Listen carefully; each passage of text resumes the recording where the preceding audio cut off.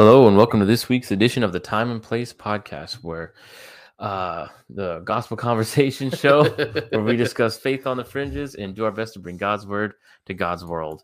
I'm Solomon and this is Julian. Yo. And today we're going to be talking about baptism. But first, Julian, what the heck is going on in the world today? Well, you know how music is manufactured, written by algorithm, basically. Trends, Christian music, doubly so. Well, now there's an AI that is writing worship music. So it's fully manufactured. So I think I've heard of this not in Christian music, but I've heard that they made like a new Amy Winehouse song. Ooh, from like old clips? Yeah, some computer did this and they played it was on Rogan. They played it and it sounded like a Amy Winehouse song. Did it make sense?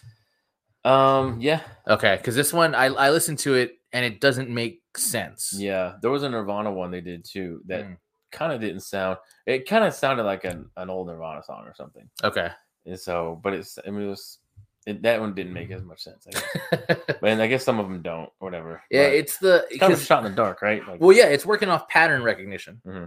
So whatever you feed it, whatever patterns it's picking up, that's what it's gonna make a song out of. So it's not creating. No, it's not. It's assembling kind of. But then in those terms, do we? Everyone has their influences. Well, yeah. Everyone is influenced. Everyone is. Yes. Everyone copies from something. Right. But I think the difference is one of the reasons that I think AI is impossible in the way that people talk about AI is because they're trying to replicate something that's God-given, right? Yeah. We're talking about intelligence. Yeah. And there's certain things that come along with that, like the ability to not just create, but to be improvisational.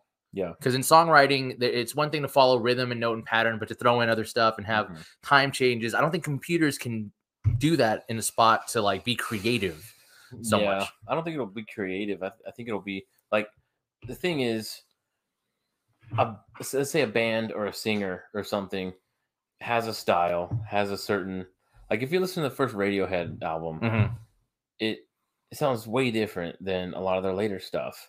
It's more catchy. It's more radio rock, more poppy stuff, more trendy and just normal. It sounds normal, but then they get really weird. And stuff. Right. I don't think like a computer or an AI can make that shift. Right. Yes. It can't grow like that. It can just keep regurgitating different versions of the same. When the trends style. Change and you feed more info, then it can follow the trend, but it can't be when you feed more the info. trendsetter. Yeah. Right. It can't be like creating something new within its own genre or medium of art or whatever, like Bob Dylan going electric or something. Right, like it'll exactly. never do that. It doesn't unless take chances. You tell it to start playing rock and roll. It's still playing folk and start playing rock and roll. It'll never just do that. Right. It's still just human made music at the end of the day. But Bob Dylan did make that. Right. You know what he's a man who can be actually creative.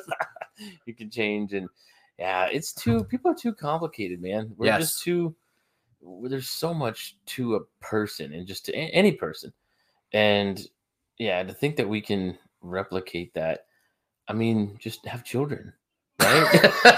Isn't that like, I want to create more new intelligence. Okay, go ahead. Have a kid. Well, we don't want to do that. Yeah, we'd rather make something else. Yeah.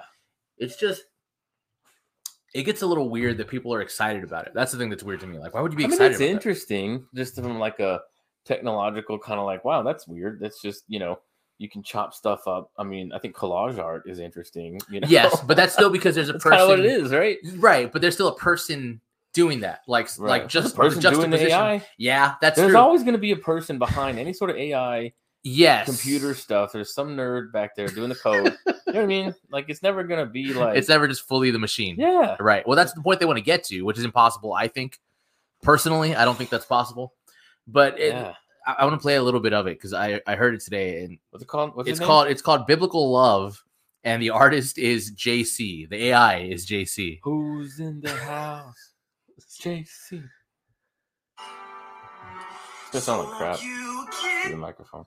That's fine.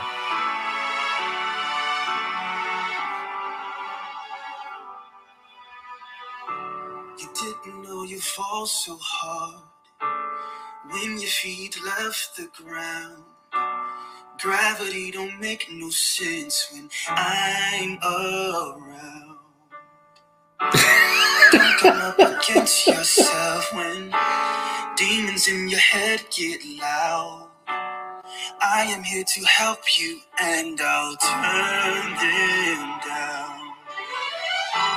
You may be wondering where you'd be if I never met you and you never found me. You'll never see. So won't you give me your life for the rest? It's a black AI. Well, the guy who's in charge, black people make the best music. the guy who's in charge of the corporation is black, so maybe it's his voice that he's putting into it. Maybe that's it. He just wanted to show off. Maybe he wrote a song and he wasn't sure it was good, so he was like, "Hey, it was an AI." AI is a stage name. It's like T.I., but AI. Yeah, it's a new hit by AI. It's just him. That's just the guy. I mean, it sounds like a cheesy. Yeah, I could go on K-Love. Yeah, today. I could listen to that. People would call in and ask. My mom sending me that with some kind of uplifting message attached. Well, I don't know. Yeah, that's dumb. I mean, it's just we're just poking around in this, technological stuff. Do you think we're just bored? Is that what it is? I think it's one of those. It's like the Jurassic Park, just we could, we're worried about if we could do it. We didn't know if we should, right? And I think that's what it is. Like, what can we do? It's like we can do this. It's like, okay, well, don't though. Yeah, do we need to? Do we need that? There was you just go write a song. There was a podcast I listened to. I wish I remember the name of it, but they were talking about this kind of AI stuff where a guy had fed a bunch of religious text to an AI and tried to get it to write like the perfect religious text, take them all and combine them. Right. I think I heard of this. There was a whole, he was the religion of AI or whatever. It was a while ago. Yeah. Didn't it make like absolutely no sense? Yeah. It made 0 sense. Because they all oppose each other. You can't. Yeah. You can't harmonize them. It doesn't work. Can't have Jesus saying no. There's no way, Father, but through me. Right. Like, well, that kind of rules out a lot of the other stuff. That's funny. That's weird. I think maybe it is just us being bored. We don't have anything else.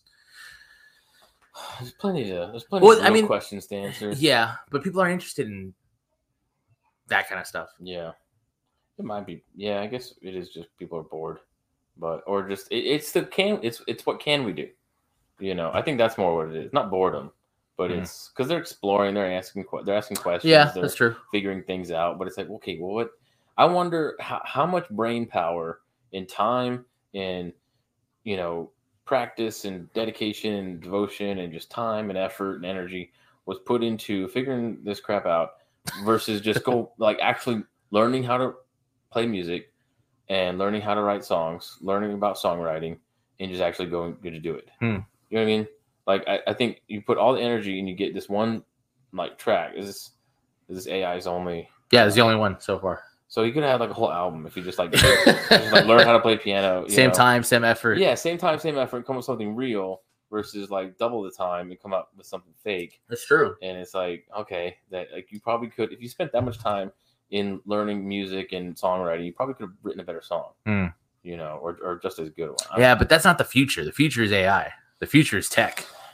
The future is the metaverse. Sounds like too much work. Yeah, I mean it is. But I mean everybody wants to be on the cutting edge. The juice ain't worth the squeeze.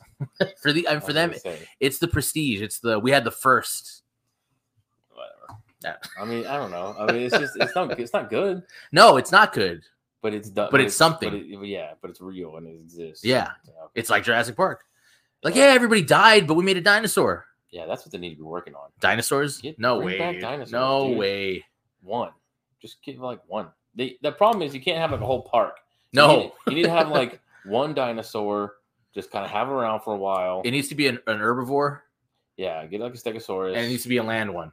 Yeah. Is in the whenever I see the previews for Jurassic Park and they have the ocean ones and stuff and so. Yeah. Terrible idea. You don't want them taking over the world again. No, exactly. That's the mistake. That's the mistake they always make. Just get one. Just have one. That way it's and you travel it around. You can't breed. Right. You just have the one. Yeah, just have one. And then okay, now we want to make a brontosaurus. All right, we got to kill this one. There have to be rules, of we make a Stegosaurus and it's okay, cool. Let's check it out. What were they like? Let's examine it. It's all right, now we want a Triceratops. It's all right, we got to kill this one. You can't, because that's how it gets away from you. But how soon are people like smuggling dinosaur DNA? The rich people want to own their own dinosaur. Newman in the yes, exactly. That's exactly what it happened. The shaving cream, sneaking them out.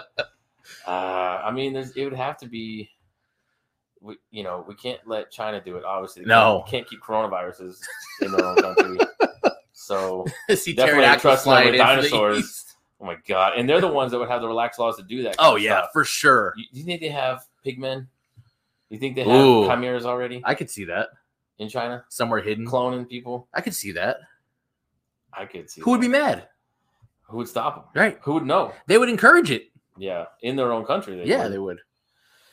Oh man, I know. I think I can't remember.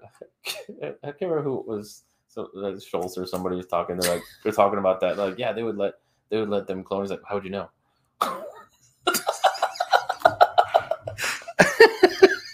That's a population problem. They've been cloning too much. Look at them, they're all clones. Oh my god.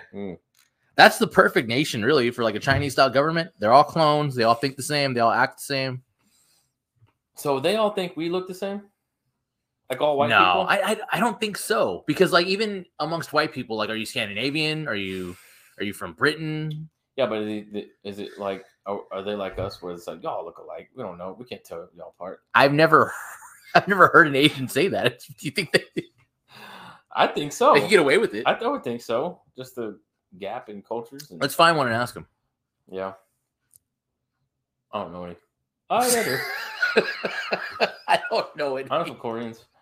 A couple Koreans. Could ask and be like, hey man, do I look alike? Like who? Well, like me and you don't look alike. No, at all. But we're not the same ethnically. Like me and another white, just random white guy. Random white guy. Do we look the same? Would you mistake me? Yeah. For some other guy? I think they would. I really think they would. I think so. Oh, maybe not one in America, but the one from China for sure. They would just be like, "Oh, they're all white." Yeah, you're all just the same. You're all just a bunch of jerks. I mean, that's true. Entitled dummies. I'd like to see that. I actually would like to see that. We should get somebody from one of those countries to give us their opinion on America. Yeah, I bet it is. It's hard though because like with those like what do you call it? Like when it's all one homogenized. Yeah, where it's like because America, it's like, oh, what does an American look like? Right. Well, who anything, you know? I mean, I guess a Native American, Indian, like that. Yeah. If you like, you have to be technical about it, like that would technically. But even then, like American looks like a North American native doesn't look like a South American native, or like in Mexico, like they didn't have the same, you know. I didn't ask what a Mexican looks like. Right. I guess that's true, but I mean that bleeds into like the whole region. Yeah. You're gonna separate by. So you're saying Indians are just Mexican? I mean, the ones down south. What else are they? I wouldn't say Indians are Mexican. I'd say Mexicans are Indians. Yes, that's what I mean. Closer, that's right? closer. Yes, because okay. I mean we're brown. Like what do you think they came from? Yeah, not Spain. Right. That's just the reality. Not the Spaniards. There's some of them that lean into it hard. They're medicine men and healers and spiritualists. Well, that's where all that like weird spiritualism comes from. They go full native. Spain. No, that was already here. Yeah. Well, yeah, it was the Aztec stuff. I think that's where you get like Dia de los Muertos and like a lot totally of see that. It's not Spanish. No, like it's Mexican, which means it's like Mayan. Yeah, so. Basically. That's weird to think about. Yeah. Anyway, no, enough of that. On the subject of weird spiritualism. Yeah. So magic water that saves you. Holy water. Holy water. Some would say. Yeah. Okay. So baptism. Baptism. What is it? The question of baptism. What does it do? Does it do anything? Yes. Yes. Okay. Question answered. Done. Thank you guys for coming. No, but I mean, there's a problem. There's two ways that we talk about baptism, or two ways that the popular Christian faiths talk about baptism, I guess. How many times have you been baptized? Twice. Only twice. That's pretty good. But I feel like I have a good reason for it. Because the first one, I was like 8, and it was just one of those things like, oh, if you're in church long enough, you just get baptized, right? Yeah. Like everybody else is doing it, I guess it's my turn. Yeah. The second time, it was like, no, I'm actually committed to this life, and this actually means something. So you rededicated? No, not rededicated, because to me, in my opinion... Then why did your first baptism not be good enough? Because it didn't really mean anything. It's the difference between living with your girlfriend and getting married. Wait, were you a Christian when the first time? That's a hard question to answer. Yeah, I guess that's really the question. Right. That's a really hard question to answer. I think it naturally flows from questions of baptism. Right. Of like is talking about salvation. Because there's a lot of people who've been baptized that are not Christians or wouldn't claim to be Christians anymore. Yeah. Or ever. Maybe it happened to them as a kid. They got baptized as a Catholic as a baby, and they just have no connection to anything. So I was baptized once, but when I was like 5 or 6. But it was after I had like said the prayer. Okay. And this gets to that hard question answer. Right. Does that count? Right. Yeah. I think it does.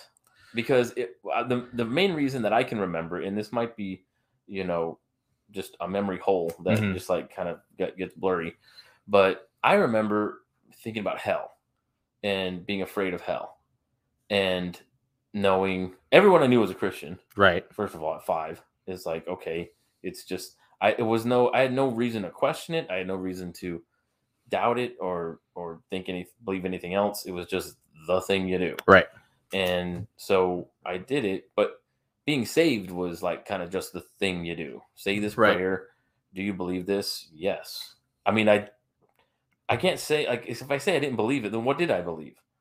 I didn't believe anything else, and you can't believe nothing. So that is what I believed. I didn't have enough information in my head. You know what I mean? Do you think that makes a difference, though? Because now, like at this point in your life, you've seen worldviews and religions and everything, right? And you know this is the one that is true, and I believe. I understand why I believe it more. Okay. I don't know if I like laid them all out on the table and like weighed them, right, kind of thing. And I don't know if that would even are we even capable of doing that? Are we the judge? Especially if we're called and elect, and just how we believe in God's sovereignty over our salvation and stuff. I mean, I don't know how much like my weighing it really would have at 5 or 55 would have had in part of it. You know what I mean? Mm-hmm. There's biblical scholars who reject it.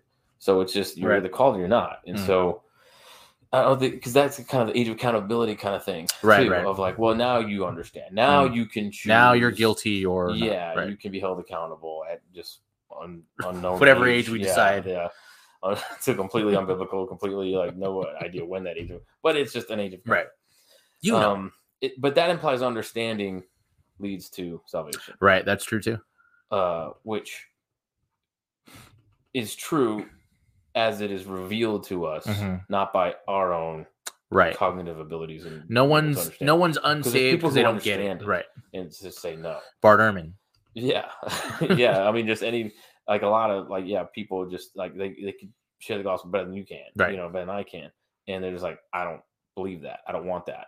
I reject that. It's like, okay, but you said it right. So you clearly understand it. So understanding has no bearing on your salvation. So at 5, how much did I understand? Well, I understood if I don't have a relationship with Jesus, then I will burn in hell forever, which is true. So I was saved on truth. So I think that was a real salvation. You know what I mean? Right. And I think that's kind of what it comes down to is like what you believed when you were saved, was that true? And what your motivation for becoming saved and becoming a Christian, was that true? Yeah. I mean, was it kind of base level of like thinking about it? Yeah. I burn myself on the stove, and I knew it would be that all over my body forever. If I don't say this prayer, I'm saying that prayer. So it was kind of a fear, but that's a true fear. You know what I mean? It's right. And I think that's okay. And that's not to say we should just like terrorize people, into like, is fear a good motivator to get people to say a prayer? And how valid is that? But again, it's true. I mean, that's Edwards, right? Sinners in the hands of an angry God. Yeah. I mean, if that's true, and that's kind of your motivation, impetus to be saved, and say like, okay, yes, I believe this, and I truly don't believe anything else. And, right, because somebody who doesn't believe that isn't afraid of hell. Right. So the belief is still there, it's always the bad news before the good news. Right. Right. And I understood the bad news, and it's like, okay, so then I understood the good news of like, I knew I was in trouble, basically, or I was afraid of hell.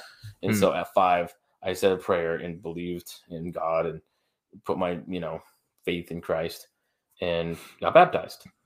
And then, at around 7 or 8, I started understanding it more. Right. And I think it's kind of the same situation of like, okay, now I really have heard some other things maybe, and like really I want to say the prayer again. Right. Whatever. And I did. And so I was like, I got saved again, but I didn't get baptized again. So would you need to, you think? Need to? I don't think so. Because so what about a Catholic? You know, James White and Doug Wilson had a debate about that, about whether or not their Catholic baptism is valid as a Protestant. Wilson said yes. Well, White said no. We just saw that article of that priest. Oh, yeah. He said the wrong word. He said, we baptize you in the name of the Father. He did the spell wrong, so it didn't count. Doctor Strange messed it up. So now it's all invalid. So now all those baptisms are invalid. Imagine if that was actual and you woke up in hell because somebody said the word wrong. He said we instead of I baptize you. Oh, no. Oh, gosh. Yeah. That's hilarious. It's hilarious that that's a real thing. Yeah. That actually happened. And that the Catholics actually believe that it's a problem. He said this. Yeah, he said the spell wrong. There was a video of a Catholic church, and they were bringing the host out from wherever they keep it. And one of them tripped and spilled the wine, and there was like wailing like you wouldn't believe. Because I mean, in their head, you spilled Jesus. That's crazy, man. They lost it. It was amazing.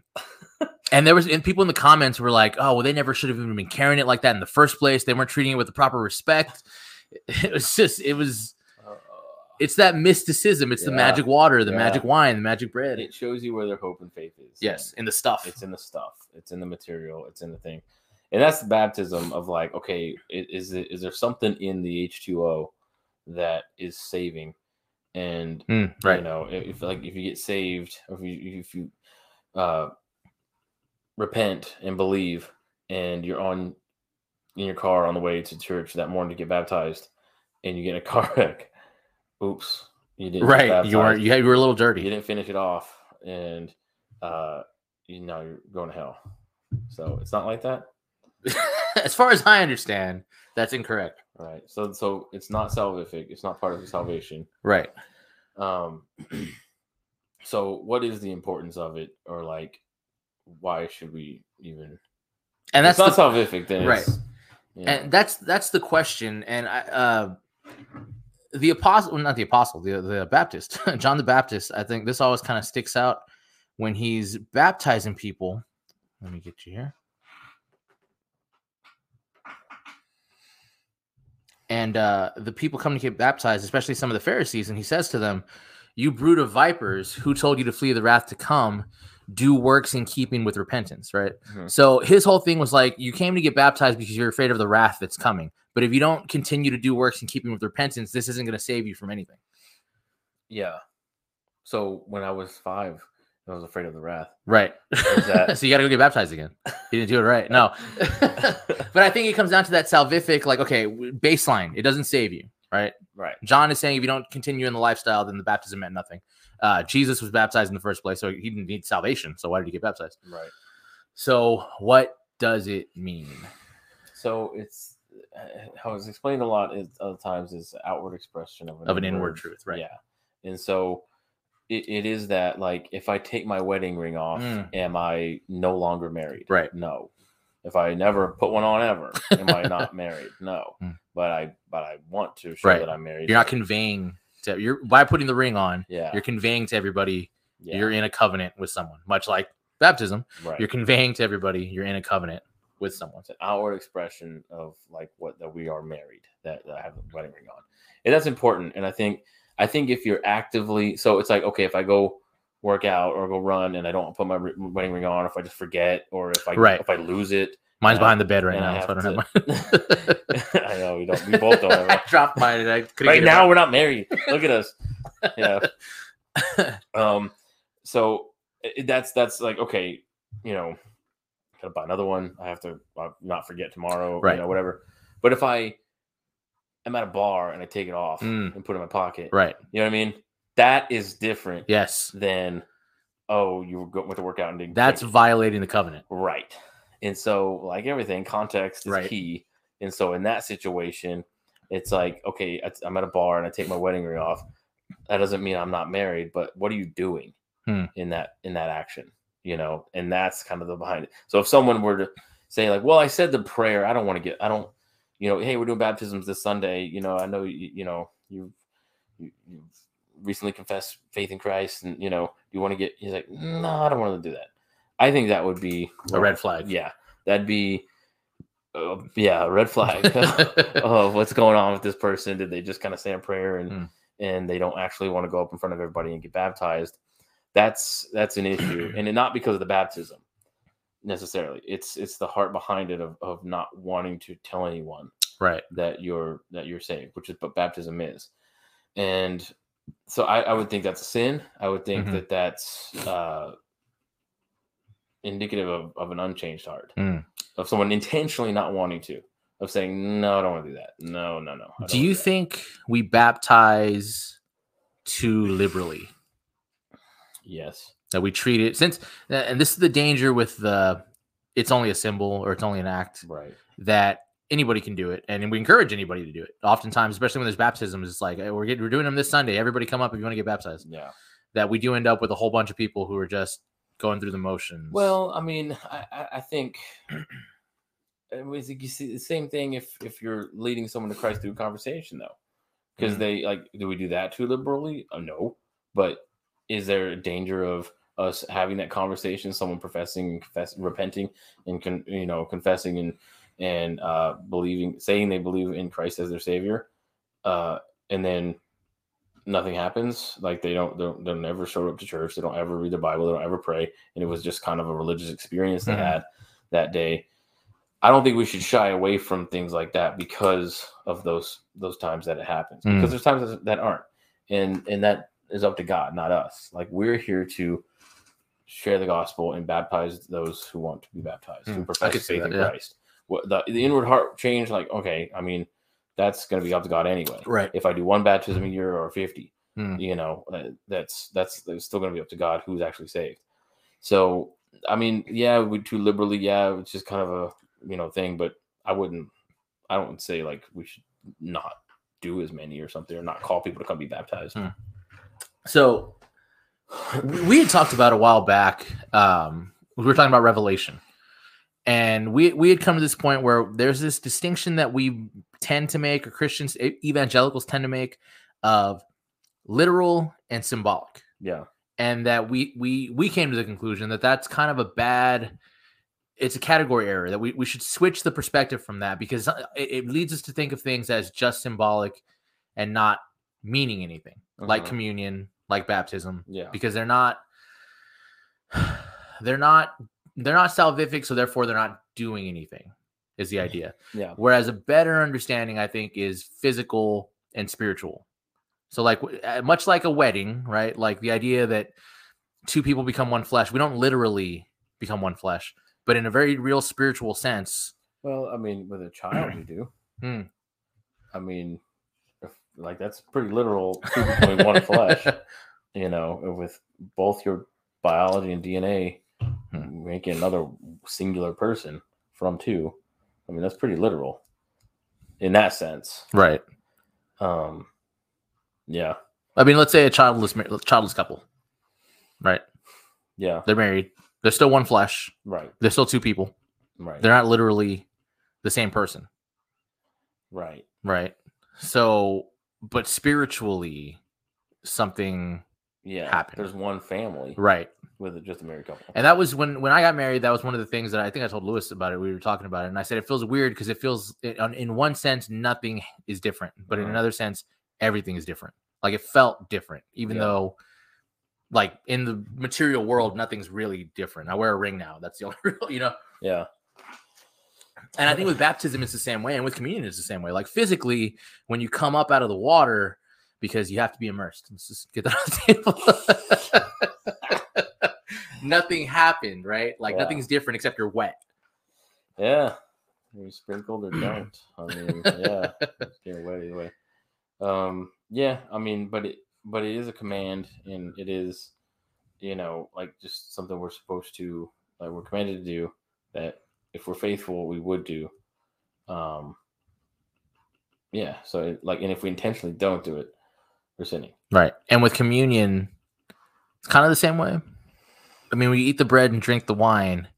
Nothing's physically happening, right? Yeah, and but there is something about the presence, though, of God and of Christ that I think we as Protestants miss a little bit. Yeah, in that of like really understanding the weight of that and the presence, and I can't even like say why we miss it or how, but I think that there is something there that we don't take as seriously as we ought to. Well, I think we miss it from trying not to be Catholic. Right. I think that's really the distinction. Right. And I think it's those things that are like, well, it's not salvific and you're still saved if you don't, that lead to, well, do I really have to go to a church? It's like you start asking questions like, well, it's like, okay, if you're on a desert island, or you're, you know what I mean, or you're in a country that doesn't have churches, right? Like, okay, yeah, you're right. You're still a Christian, but you don't attend a congregation. I think that can lead. It's context. I mean, again, if you're actively, willingly, intentionally not going to church and not part of a congregation, and you could be, you're sinning.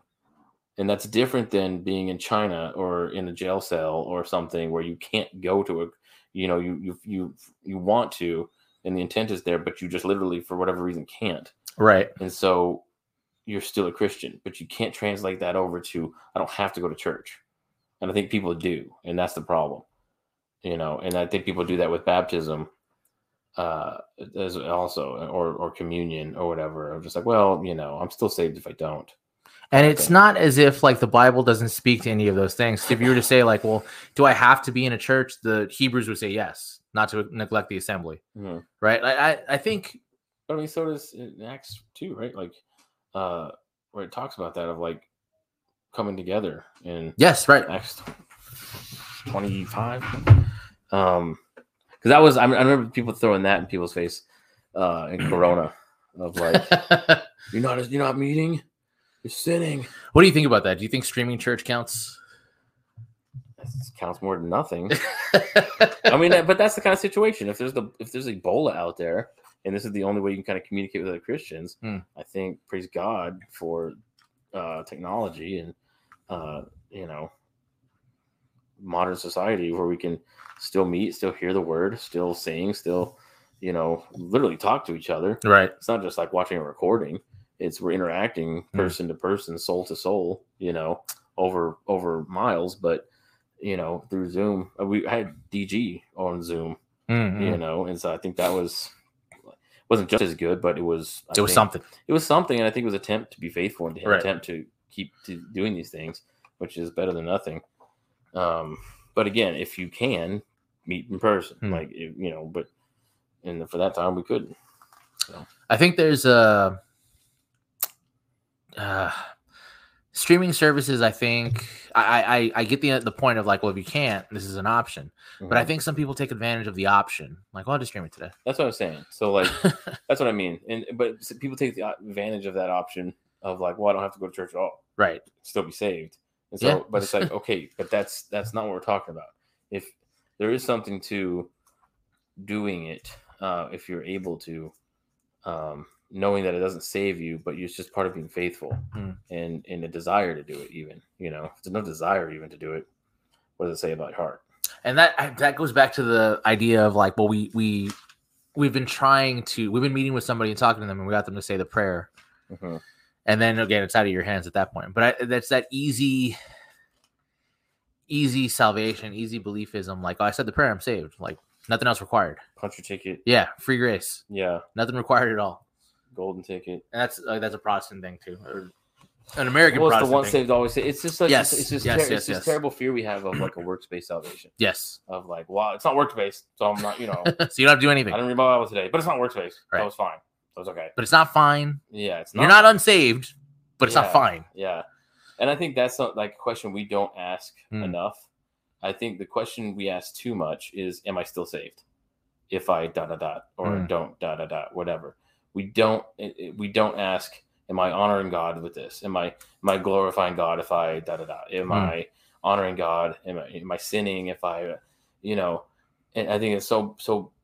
I've had conversations with people ask those questions, and it's like, well, does that mean I'm not saved? It's like, no, just chill. You're still saved, but you ought to do this, and we just weigh it all on salvation. It's all of the in or out. Am I in or am I out? If I do this, and it's like you're asking the wrong question, and I think we just frame everything around am I saved, am I in or am I out too much, and then we never grow as Christians and mature in our faith, because there are degrees of glory, yes, and so. And we don't understand that at all. That's something. I mean, I am just recently kind of learning more about that, the whole 1 Corinthians thing of like different degrees of glory, and we're not going to all be completely equal in heaven, right? And that was like news to me up to like a couple years ago. Of like, huh? Like what? I thought equality was like the perfect. That's utopia, right? We're all the same. No, it's not, and. Because it would depend on your works. We will be rewarded. Yes. There's condemnation to hell and redemption. Right. And then there's commendation in heaven. Right. And that will be determined by our works. Again, not saved by our works, but different degrees of glory and reward in heaven, in the new earth, based on our works that we do now. Do you think hell is the same way? Degrees of punishment based on what you've done? I don't see that as much. I guess I don't see any like. You think it's a baseline? Like you're in hell. I mean, it's no worse hell. Yeah, I mean, there's like the prison type of like Sheol, and then that gets thrown into the lake of fire.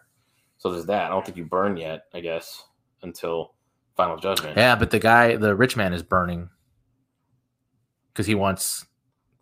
He's in heat. He wants water. I don't know what Sheol is. Like, that's the thing. Well, Sheol is just the afterlife. Right. And you have the bad side and the good side. So what is it that, like, people in the pit or in death get thrown into Hades in Revelation? Like, yeah, because, into the lake of fire. Right, because the lake of fire is the final judgment. Right. And that's where the grave is. That guy, the rich man, he was burning. He was in torment. Yeah. I don't know, man. This came up in a church a couple weeks ago. We didn't have time, obviously. It wasn't the time or the place. But somebody asked about that because of the verse in Revelation about the books being opened and the dead being judged by what they did. Yeah. And so we kind of got into it. And yeah, the degrees of salvation, not salvation, degrees of glorification post-salvation. But then we open it and you're like, okay, well, you're in hell. Are we metering out? Because there's verses like where Jesus talks about in the last days, Sodom and Gomorrah will raise up in judgment against this generation. Yeah. For their unbelief. So is it like, on that day, it will be better for them than for... Yeah. Is that just to express a point, though? Yeah, I don't know. And that's literally, again... Right. It'll be a slightly better, right? Yeah. That literally better for them. I don't know. But it's pretty clear in heaven as far as reward is. And, like, John Piper is going to have a higher degree of glory than I will. You know what I mean? Right. And it's hard for us to understand because we're in our fallen state and we're constantly jealous and covetous of what other people have and things. There won't be any of that in heaven. So I think what it is we'll perfectly understand why that person is in the position of glory that they are in, and why we are. So it is that perfect knowledge and perfect understanding, because like someone like John Piper or something, I can understand, like, oh, of course. If I see him in the VIP section of heaven, it's like, oh, well, yeah. I mean, look what he did. But if I see you, like, what the? It's because I set up the computer every week. Oh, yeah. For me tech savvy. But we'll have a perfect understanding of like, oh, okay, I get it. Yes. Because of what he did, because of what I didn't do. Or what he didn't do, and a perfect contentment with that, right? And then a perfect rejoicing with them for what they do have at the same time. But it will be different. Yes, we will have different levels and different stages of glory, and so again, we're asking, and none of that has anything to do with are you saved? Right, we're all there. Saved, we're all there, And so, but that just emphasizes how much we ask the wrong question. Christians ask like, well, can I do this and still be saved? Can I do that? And will be more saved, or like, do I need to get saved again? Am I in, am I out, whatever, rather than like, you're in, chill, now work, because that glorifies God. Right. And it actually does make a difference for you. It will make a difference for you in eternity. And we just it's not even on our radar at all. So, man, it's really crazy. Why is that assurance of salvation so difficult? Like, why does it keep coming back to that all the time? Because we just feel bad. Because we sin and we feel guilty, and we think like, well, if I was really Christian, why do I still want this? Why do I still like this? Why am I still tempted by that? Why am I still this way? Why am I still struggling with whatever? And we just think, I think we do see sort of like a religious experience or something of like, well, we always love those good testimonies, right? Of like, oh man, something happened, or I saw this pastor and it changed everything. I was never the same from that day forward. And it's like, well, I don't have that. I'm still the same. Real pivot point, Right. And I don't think it's because what happens when you hear about that testimony, and then in a few years that person has some sort of like terrible sin mishap, sinful, and it's like, well, what was that not your pivotal day? Is now this your pivotal, and it's like, yeah, maybe. I mean, I don't think it's as cut and dry of like, well, that was the one day, and now that changed everything, and I'm never going to sin again, or I'm never going to like just have some terrible fall from, quote unquote, fall from grace kind of thing, where I do live in a couple years of really messed up sin for a while, even after the great high mountaintop times. Right. I mean, look at Israel. Right. When they parted the water to cross the Red Sea, it was like, wow, talk about a pivot point in your faith. And it's like, wow, nope, still like, we're dealing with stuff, and it's the up and down, and always God's chosen, right? Always his people, but in just like these up and down weird states in life throughout their life. Well, the misunderstanding, like, justification is instant, but sanctification is not, and I don't think we make a good distinction between the two oftentimes. Yeah, we're just worried about, am I saved or not? Right. Am I still saved? Am I not? Was I never saved? Or that's what I've heard. A lot of people have issues with Calvinism. It's past the point of election. I think people have accepted that or not. Yeah. It's more of the point of the perseverance. That's where people have a lot of problems, because they have a hard time believing like that person was never a Christian. Yeah, like it seemed so genuine. Yeah, and then they fell away. Like I can't have a hard time believing they were never saved. They said everything right. Well, I think it's still, that comes from us still trying to hold that weight on us of our perseverance and of our sanctification, it being ours. And it's like, okay, now I'm saved, now I still have to do all these things, but he who began a good work in you will finish it. So the same God who just saves you, sustains you. So it's not us hanging on with all our strength to God. It's him holding us. It still, like, carrying us still through the sanctification process. That's him as well. The justification was him, and sanctification is him. It's not just like, okay, I got you to the starting line, now do the rest. And in your own strength or whatever. It's still him maturing us and growing us through that whole process as well, through the Holy Spirit that dwells in us through that. So I don't think we recognize that as much either. So this is a good question, because it goes back to that idea of, do we treat it too lightly? We do marriage classes before getting married. Should there be a class before getting baptized? Yeah, I mean, there is that. There should be a conversation for sure of like, hey, what do you believe? What is this? Because if we're baptizing someone in the name of good feelings and good self-esteem and positive vibes, I mean, that's a problem.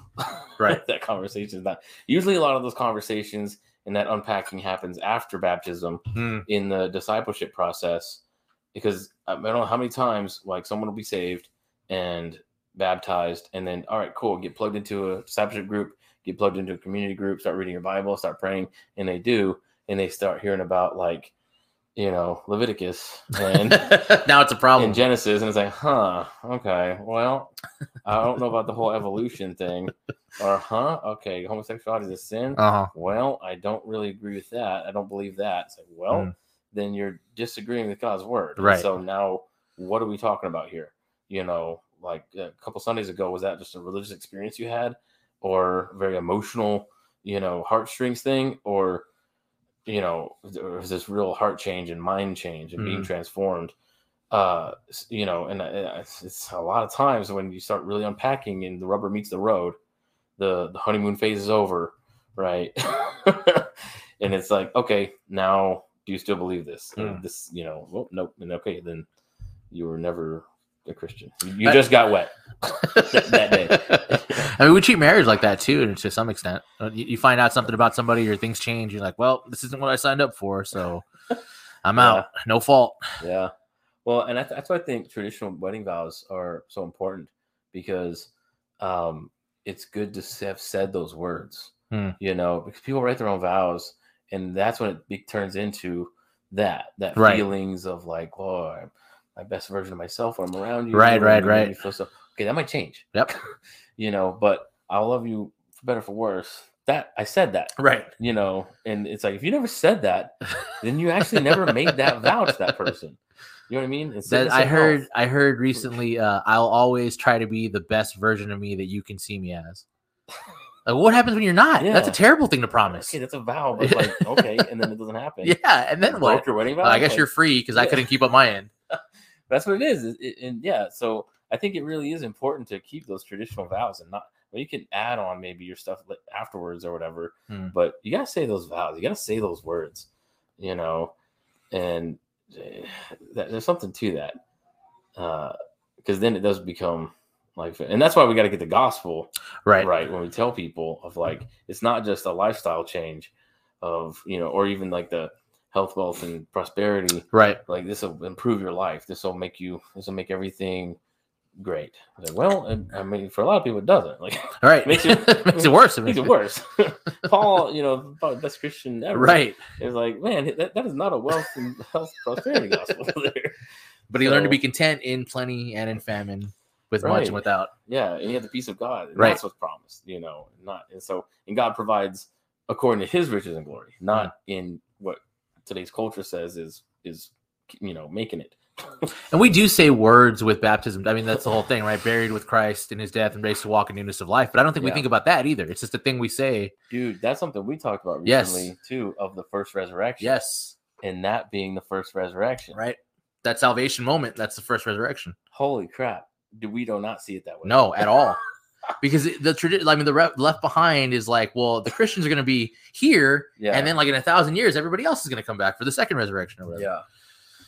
Yeah, man. So like it really, like, and I don't know why it's surprising to us to see our baptism as the first resurrection, our salvation, coming to Christ and being baptized, repenting and being baptized as our first salvation, because in Ephesians 2 it talks about us being dead in our sins and trespasses, and then God, through Christ, God makes us alive.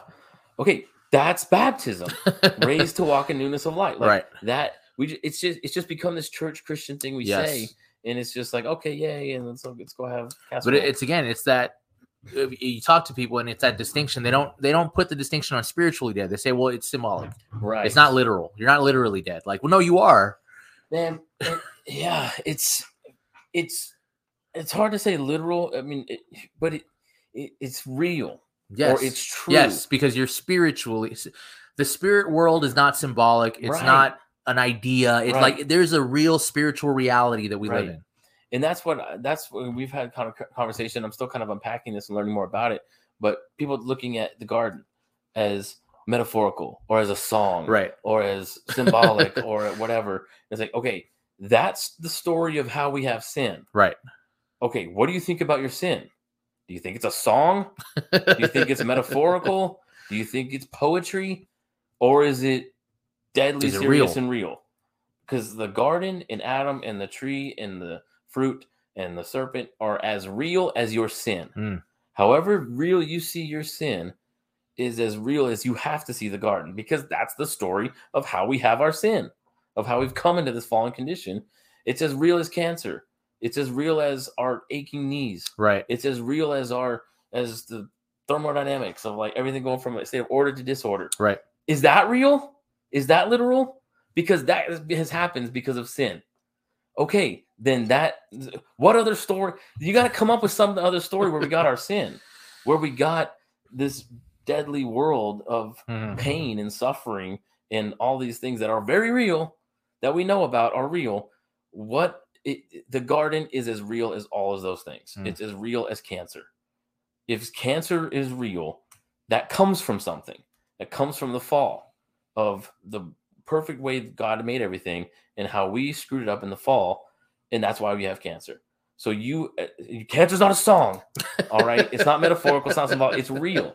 And so, like, that's like seriously how. But I think but we don't see Genesis as real. We don't see the garden. We want to put it as like this mythology and kind of like, well, that's just kind of what they said to make sense of the state of things that they found it, later on. So it's kind of what Moses said. It's the best way Moses could explain it or understand it. Okay, but it's real though. It's real. Our sin is real. Cancer is real. Death is real. The fall was real. So the tree and Adam have to be real. Mm-hmm. It's a through line. It's a straight line through that. And so it's as real as all those things. And so we have I think it's by not taking Genesis 1 and 2 and 3 seriously that we don't take our sin seriously. We don't take going to church seriously. We don't take the Bible seriously. We don't take prayer seriously. Right. We don't take a lot of these Christian aspects that are very real and very crucial to our faith as real because of this weird, like, mythologizing and kind of critical look at it helps us be socially acceptable. Like, I don't really believe in talking animals and gardens and even though evolutionists believe we're talking animals. Right. Okay. And frogs can literally become princes. There was the one of the, like, it's to the core, because if Jesus is the second and better Adam, right, there has to be a first and worse Adam. Yes, exactly. The second Adam is as real as the first Adam. Right. I mean, what are we talking about here? You're going to say you're a Christian, believe in Jesus Christ, died for your sin, whatever that is. Right. You know what I mean? It's like, okay, is this all just a metaphor for a better way to live our life? Or is this real stuff that is, because the second Adam is just as real as the first Adam. I mean, it is, where the first Adam failed and attempted and failed. The second Adam succeeded. That's the whole point. Right. That's the two sides of the thing. I mean, that's the finish of the story. The difference is where you see the sin that needs to be corrected. Because I think when you see that, when you understand the fall of everything, including you understand that not just creation is broken, but you are. Yes. Like, you need to be fixed. Yes. And I think when you have that metaphorical view, you see that as like, well, the world is broken. Yeah. And I need to be rescued from it. I'm not the problem. Right. Everything around us is broken. Yeah. It's that ascension of humanity. Yeah. Right. Like, Jesus showed us how to be better. Yeah. Like, no, yes, but also he came and died so that you can be transformed. Yeah. It's not about our ascension. It's about God's condescension to us. He became like us to raise us up. Right. It's because there's nothing we can do at all in any way because of the sin in the garden. Yeah. And so the garden is as real as your sin. It's as real as cancer. It's as real as anything that is a result of the fall, which is all the death and suffering and pain that we know is very real. So literal, symbolic, I think we need to, like, so baptism, our first resurrection is as real as our first death or whatever. Yeah, right. Which is our sin. Is your sin real? Yes. Okay. And that gets to like the verses where, because it's always been one of those things that kind of like, I've never got a good explanation for, or there's not a time and place for it. When Jesus talks about, when he's talking to the Sadducees and he tells them that it says he's the God of Abraham, Isaac, and Jacob, and he's not the God of the dead, he's the God of the living, implying they're not dead. Like, what does that mean? Right. Or when he says, whoever believes in me, though he die, yet shall live, and who believes in me and lives will never die. Like, what does that mean? Like, we never die. Well, in that spiritual, it's not fake. He's not lying. He's not speaking in metaphor. Yeah. But again, it's that we don't see our salvation and baptism as a real first resurrection. So what does that say how we see Christ's resurrection? You know what I mean? I mean, and that's everything. Right. Like, that's what Paul says. Like, if that Christ is not raised, then we're most to be pitied. Yes. It's all futile. Our religion is futile if there's no first resurrection of Christ. Okay, well, what do we think about our first resurrection? And what if we thought it was real in that way of like, I was dead and now I'm alive? Okay, and that's not just some spiritual thing that we say. It evolves the spirit, but we have to see the spirit as real. And it was dead and now it's alive. Our spirit is made alive in Christ. And so, I don't know. It just changes your actions. It changes the weight and severity of our actions and sanctification as a Christian and how we approach things like going to church and reading our Bible and praying. It's what living people do. Yes, right. You know, and it's like, because you're living, you can, and God has opened your eyes and He's revealed these things to you. It's like being blind and being able to see. And there's a lot of mental ascension and a lot of understanding and cognitive understanding, and people think they're saved because they kind of got the story right. And there's nothing really else right now to believe, or things are kind of going well. And so, or since I become a Christian, you know, the sun is shining and, you know, I've got positive and just like, I feel my better. best life now. Yeah, I'm living great, you know, and then like, horrible, you know, your children die. And it's like, oh, what then? You know, oh, right. I must not be saved. Right. But well, that's the perfect story of the blind man who gets his sight back when they're questioning him, like, well, who did this? What was this? Do you understand? He's, I don't understand everything you're talking about. All I know is I was blind and now I can see. Yeah. Yeah. And there's you know, there's blind people who can skateboard. Right. You know what I mean? Yes, there is. And it's like, okay, you think you can see. You think you are seeing. You think you're living perfectly fine as a blind person, but you can't see. You can't see. You've not been revealed. Right. It's not been revealed to you. And so that's what it takes. And I don't know, man. Like, how much better could that blind skateboarder skate if he could see? Right. You know, and you can do great things blind. You know, but you're still blind. You're still blind. It'd be a lot better if you could see. You know, and it is one of those things like. Having the faith and then understanding, you know, is like having your eyes opened and then understanding. Like, you'll never understand color, you know, a blind person until they see it, until their eyes are opened. Right. And that's exactly what it is. Like, you can't understand this until you have been given faith, and then you have faith in Christ. And that's completely opposite of how, but that's the proper analogy is you can never understand or be able to explain color until you can see. Right. And it's like, well, what do you mean? I should just be able to, that doesn't make any sense. I should be able to just understand my way into seeing colors. Like, nope. You have to see it, and now you can explain it and understand it. And there's revealed to you. Man, there's a lot of that online, especially. You'll see the argument come up like, well, there was a girl I remember on TikTok who was trying to explain why something wasn't correct. And she was like, and just so you know, I went through seminary and I know, well, it's like, yeah, okay, you went through seminary. That doesn't mean anything. You're a blind skateboarder. You're a blind skateboarder. You could probably tell me what this means in Greek, but it hasn't penetrated. Yeah, right. Yeah.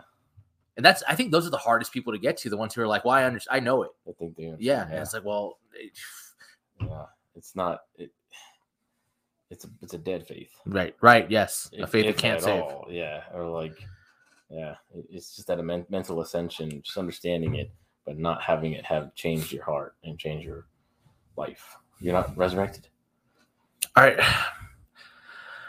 I've thought about the fact that we're too liberal in Christian music in a way where some parents who find a kid who's talented in church, they're like, oh, put him up on stage, let him sing in front of everybody. And then back in the day, it used to be like, oh, you get signed to whatever, you get a record deal, you're going on tour. Jennifer Knapp was on tour with DC Talk for a while when she was pretty young.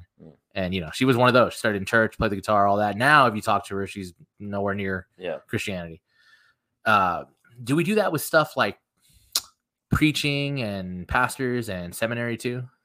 Like, have we lowered it to the point where it's just school and just a job to where anybody can do it? And then you have the ones that are like, well, I was a pastor and then I deconstructed, or I left the faith, or my son told me he was gay, so now I have a different opinion on everything and I don't feel the same anymore. Yeah, that's the relativism of like truth will change according to my lived experience. Yes. You know, and that's what it comes down to is you can understand everything in the Bible, but if you're not filtering it through the standard of Christ and God's glorifying God, words like love, words like faith or compassion or kindness or whatever, you're not filtering those things, having those have the Bible define those things, then you're going to have something else define it. And then you're going to start filtering the Bible through that standard and definition. And it's probably not going to measure up. No, you know, it's going to be different. It's going to be going to two different roads. And that's one. And that's when they see like, well, the Bible's not loving. Right. It's like, okay, what do you mean by loving? And what do you mean by compassionate or cruel? What do you mean by cruel or immoral? You know, the Bible's immoral. God did.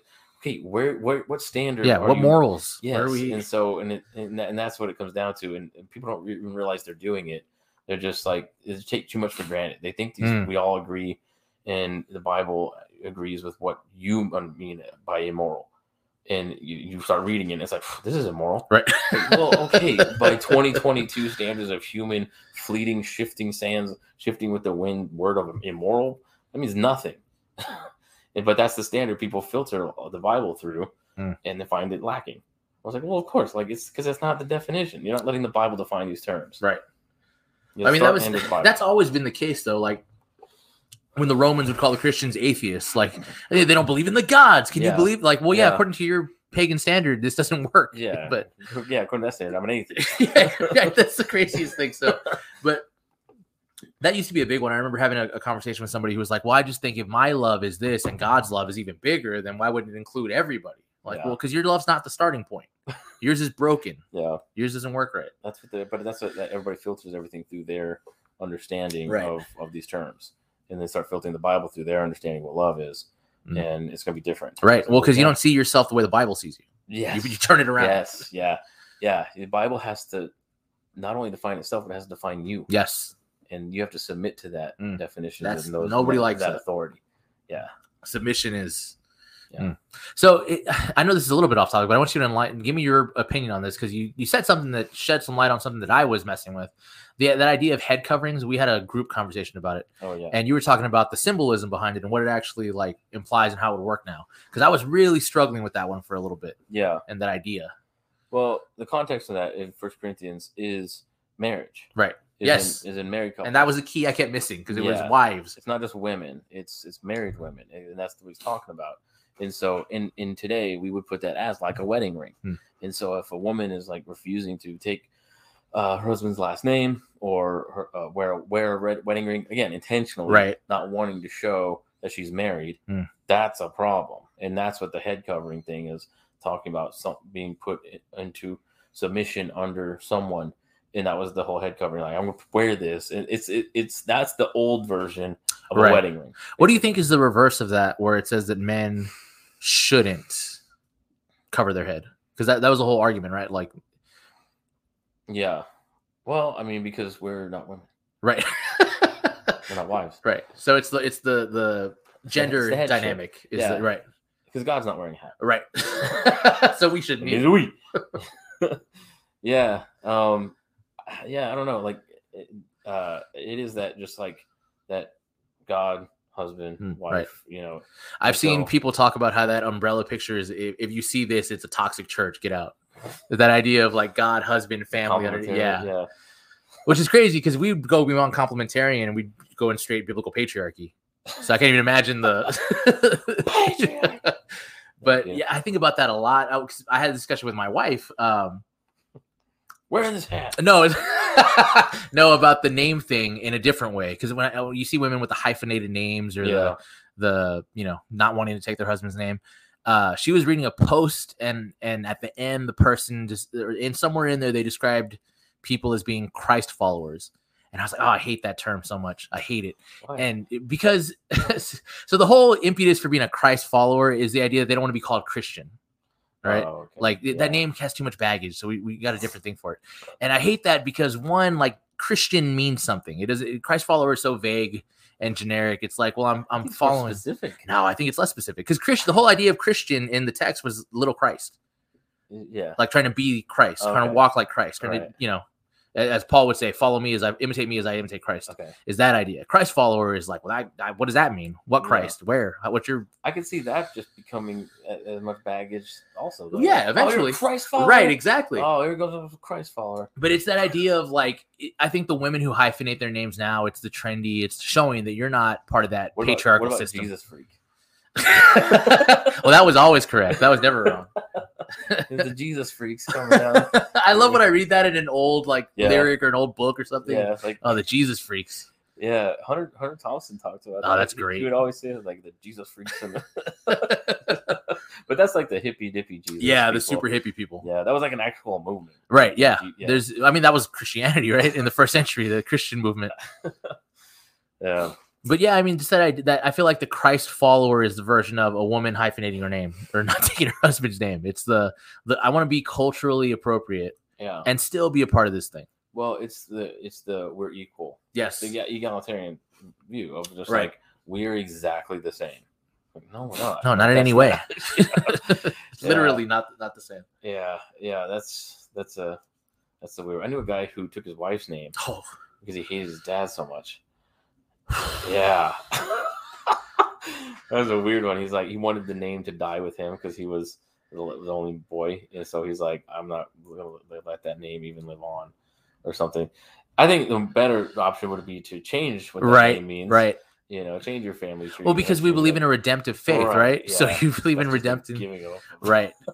And that's a problem too. I think when it comes to the spirituality, and maybe to bring it in for landing, when spiritual truths and being real, we think about God that way is like, well, God redeems and God corrects and God fixes. It's the thing Jesus says at the end of Revelation, behold, I'm making all things new. Yeah. And I think we don't believe that really. And that's when we hit Christians who like, my marriage was just unfixable and now we're divorced, or my family, I just can't stand to be around them anymore. I just had to get away from, I don't talk to them anymore. Yeah. Like we believe God redeems sort of when it's beneficial, not really. We put limits on his power, Yes, and his sovereignty over things, and I think that's a lot of things, especially the things we find our identity in. Of and I'm gonna go there. Of saying like in the homosexuality of saying, to say that you can't become a Christian, like if someone's weighing that, if someone's giving their whole life to Christ, and really what that means, in that meaning, they'll say, I can never not feel this way. Right. What they're saying is that God cannot transform this part of my life. And that's a heck of a statement to say. To be like, wow, okay, then that's, and so, but it always reminds me of Rosario Butterfield when she came to Christ. Radical feminist, lesbian, atheist, typical, everything. Crazy, the most unlikely person. And in her book, she talks about the long, kind of heartbreaking process of coming to Christ. Right. And it's not this like great emotional religious experience. It's like she was like a train wreck. Like she was just undone. Right. And but that is a surrender of giving my whole life to Christ. And she gave that part up too. She was still attracted to women. And she told God, I'm giving this to you. Even if that means I never have sex again. I'm giving my life. I'm giving my identity, what I think about family, what I think about work, what I think about anything, and my sexuality. I'm giving that over to you, and I'm trusting you with it. Even if that means I will never have sex again. I'll always be dealing with this issue. I'm going to not sin. I'm going to submit to you and give that up and give that over to you and like lay that on the altar, and really just hand that over. Man, what a surrender, and what little thing are we holding on to of like, I'm not going to give this over, or God can't fix this, or God can't transform this or change this in my life or whatever. And it just shows the level of worship we have of that identity, of those things, and devotion that we have to those things in our identity that we're worshiping, idolizing in idolatry, those things that we say cannot be brought and put under and made right and redeemed in Christ. And, she got married. Christ did transform that. And it's only when we give up those things. And it's one of those dangerous things ever we can ask God to take our world apart. Take my world apart. God, I give it to you. That is so scary. because he does. Because he does, and he will smash those idols and make you drink them. And that could be really tough and really heartbreaking. But that's the thing. You got to break your heart.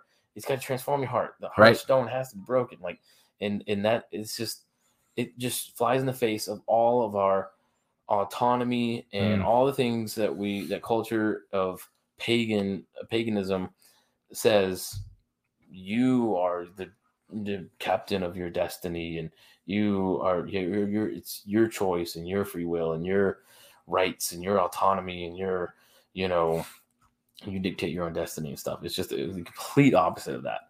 And I think that's something that's insanely missed with Christianity. And Christianity just becomes another part of our identity, right? That worships us, that glorifies us, makes us seem like interesting, smart people or faithful or whatever we want to call ourselves in that self-idolatry. But it is that submitting yourself to God, and that's the whole like the marriage thing, right? With the women and the head coverings, and just understanding that hierarchy and that's holy and good. Yes. And just submitting to that and just becoming part of that. It changes what you mean by count the cost. And she could really understand what that means when we say buried with Christ and raised to walk in new life, like dying to self in the truest sense. I remember she had a quote that I always liked that said, when we die, the road to heaven is paved with Christmas lights. Cause like the tunnel's not scary. Mm-hmm. It's like we've died to new life. And I remember my son said something like that recently, because when everybody was dying, we didn't really explain it to him too much because I didn't know what he could fathom. Yeah. So we would try to explain to him like, oh, well, they're in heaven. They're with Jesus. Yeah. And I remember he asked later, he was like, why is heaven in a white box? Like, why do they have to go in there to go to heaven? And that's like literal, but also spiritual. Like, well, because the road to life is death. Mm-hmm. You have to die first before you can be raised to new life. And I don't think when we spiritualize baptism like that, we don't get that. Not really. Yeah, we don't really see it as a resurrection. No, because of like a real, now you're alive. Right. You were dead and now you're alive. Now you're alive. And it's hard when you're at 5, you know? Yeah, right. And it's weird. And that's why I had to get baptized twice. Yeah, but you can but you'll be alive and then be like maybe understand how alive you are. And right. Look back, I think, on your baptism at 5 and say like, oh, I was dead. I was born in a state of deadness to sin, and I was made alive in Christ. I mean, there's going to be people in heaven who never understood the finer points of every detail, but they understood I was a sinner and I needed Christ. Right. And that's the furthest I got, and for whatever reason, but that's what you needed. Yeah. That was enough. Yeah. And I think that's in there's this aspect of baptism too that we miss as, I think, Baptists, and ironically that Presbyterians really get right. And it's the idea of the covenant. Yes. And being brought into the covenant. And that's why they baptize babies. And it's not a sin to baptize babies. Right. Because they have a different understanding. And I think it's something we kind of lack of being brought into the covenant family. Like, but we Baptists do it as like baby dedications. Right. Like we dedicate, we promise to raise him in the faith. And teach our babies, teach this baby here, you know, bring them up in front of the state. We did it with the kids just recently. And, you know, kind of like dedicating them to Christ, baby dedication. Right. We have it. So it's basically the same thing of saying like, they're part of our Christian family, and that doesn't mean they're Christians. And like being part of the covenant family doesn't mean they're saved. Right. It's not salvific. Also, Presbyterians don't see baby baptism as salvific, just the way we do. Right. But they do have a more of an emphasis on the covenant family and being brought into the covenant. Same way, just the same when baptism is like the new version of circumcision. Yes. Right. So circumcision didn't mean that you were chosen just as much as your last name isn't, you know, Goldstein today, but you're chosen, right? That you're still God's people. It's children of the promise, right? And so in circumcision of the heart, right? That they even talked about in the Old Testament, right? You know, and so but it's still it's still an in the family sort of thing that we, I think, kind of miss a lot of times. That there's an in without being saved, and it's really hard to think about, because there's the circumcision and there's the covenant that you're brought into the covenant, but you're saved if you're circumcised by the heart. And so I think that's something we miss the way we do baptism and like a believer's baptism, right? You know, and so because we don't really have anything besides the baby dedication, which is kind of like, well, that's less biblical than baby baptism, right? You know. And so, but it also gives more weight to versus talking about falling away, you know, and that can actually mean something when you have a real emphasis on being in the covenant, right? And then falling away. With us, it's like, well, I only got baptized when I was saved, so if I'm out, then I'm not saved anymore. I lose my salvation or whatever. Whereas, like, if you truly see that as like seeing baptism as being brought into the covenant family, and then you fall away, that can still make sense because there's something to have fallen away from that wasn't salvation. Right. So I don't know. It's something very interesting that I read an article on Table Talk about it, about paedobaptism, and that was very enlightening. And the Old Testament got, I mean, the New Testament gets that when they talk about being baptized in Moses in the cloud or in the Red Sea or with Joshua in the Jordan. Like all of the people walked through that, but a bunch of them died in the wilderness because they weren't faithful to the covenant. Right. Like they get that. Yeah. That we kind of don't get that. Yeah. But that's the Catholic flaw too, the salvific baptism. It's like, well, no, it didn't then, it doesn't now, it doesn't ever. Yeah. I heard on Tim Pool's channel, he has I don't know if you've ever seen Freedom Tunes, but the guy who runs it is a Catholic, pretty hardcore Catholic. And he's on there pretty frequently. And they were talking about I don't remember who Kermit Gosnell, the abortion doctor who they were talking about him. The worst serial killer ever in history. Yeah. Dude, the way, because the guy they had on the guest made a movie about that whole situation.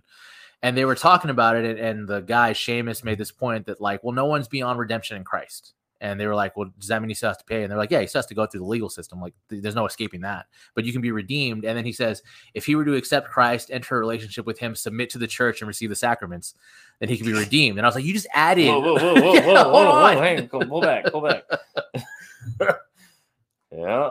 But I mean, but again, it's hard because there are things, like I said, the communion, like the presence of Christ that we miss when we don't take it as serious. So there's got to be some kind of middle ground of like, yes, it means nothing, don't worry about it. Right, exactly. Versus like, it means everything. It's crucial to salvation. And growing up Baptist, I always thought everybody who wasn't Catholic assumed it's symbolic. It doesn't mean anything. But there's a wide range of Protestant understanding of like, what does this mean? What does it symbolize? What is it? And like, there's consequences for communion, for taking it incorrectly or sinfully. Like it has a real physical effect that Paul talks about, people being sick and dying. Yeah.